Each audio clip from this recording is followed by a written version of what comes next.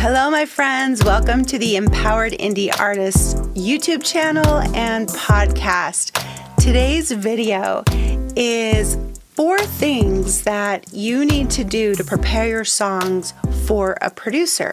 These are really easy things that you can do, but will help you communicate best what you want with your producer, save a lot of time, which can actually equate to saving money if you're paying for your producer's time.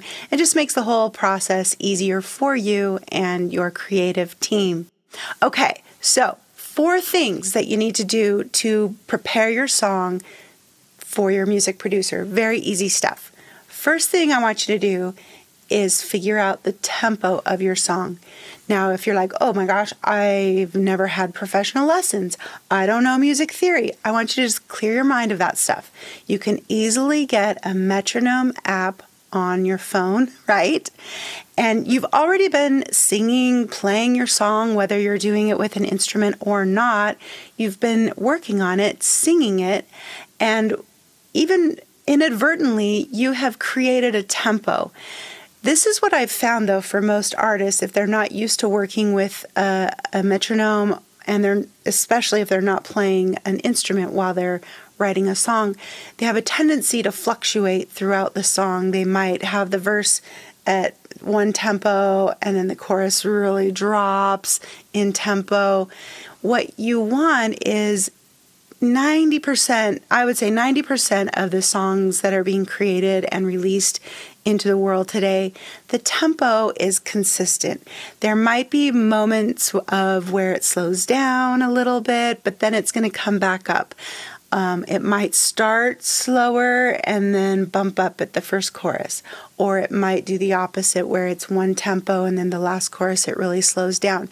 That's fine. You can be creative with the tempo, but if your producer is recording on a computer, I'm telling you, it will make everything easier if it's recorded to a tempo.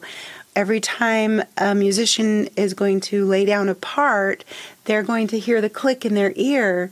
If there's no tempo marking at the start, they're not going to be able to do that. And then after you've laid down instrument after instrument after instrument, it's going to just sound really, really sloppy if no one is tuning into a metronome. Okay, so it's up to you to get that tempo set. And what you're going to do is make the first guess that you can make as far as what the tempo is. How do you guess what the tempo is? Well, I'll tell you. 120 beats per minute is a brisk walking pace. So if you can imagine a brisk walking pace. Dun, dun, dun, dun. I don't know if that's exactly 120, but it's around there, okay? Now try singing your song, and if it's like, whoa, that's way too fast, now you know, well, maybe it's, 100. Now set your metronome for 100 and see if that's where it lands. Go even slower if it needs to. Keep inching in closer to where the tempo feels right. Now, if you find that you found the tempo for the start of the song, but then when the chorus comes up, it's like, whoa, that is way too slow. Now you need to make some decisions. Does that mean your verse is too slow and you need to bump it up closer to where the chorus is?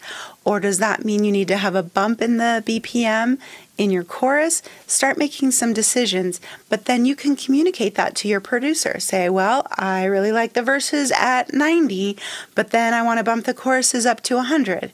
But then the second verse, I don't think it should come back to 90. I think it'll just stay at 100. Make those decisions ahead of time. Save your producer the time and, the guesswork of trying to figure out what your intentions are with that tempo. Second thing is figuring out the key.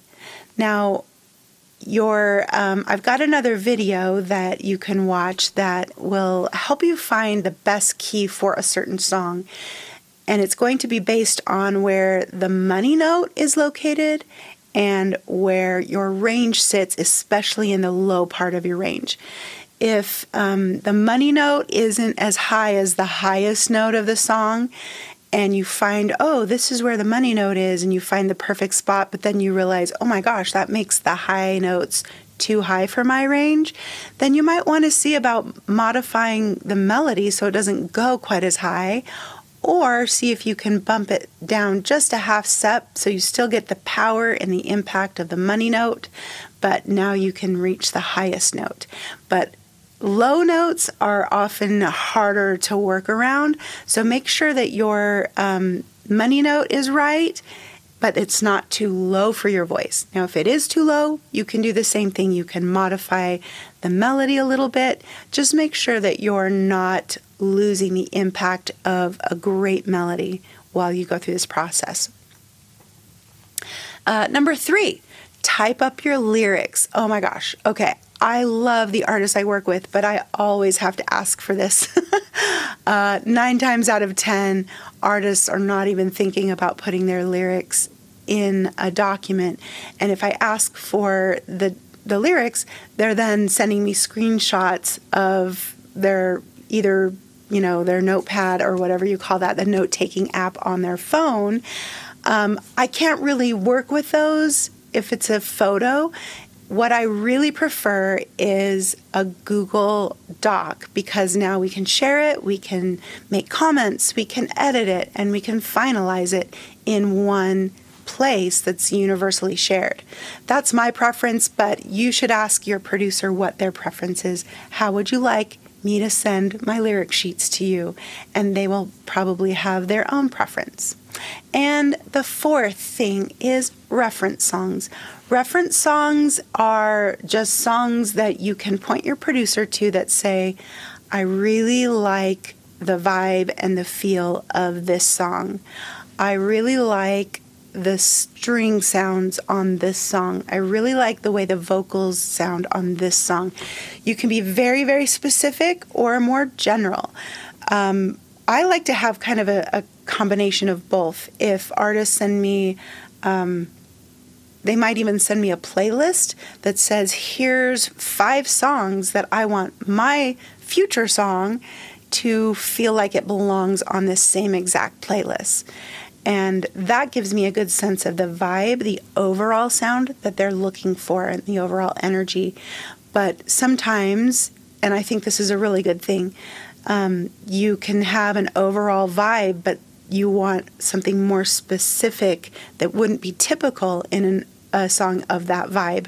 And that's how you create new and unique sounds and different styles that don't sound like copycats of other songs, is by really thinking outside of a specific playlist. So that's why I really like it when artists are very specific with, I really want this type of a synthesizer movement, things like that.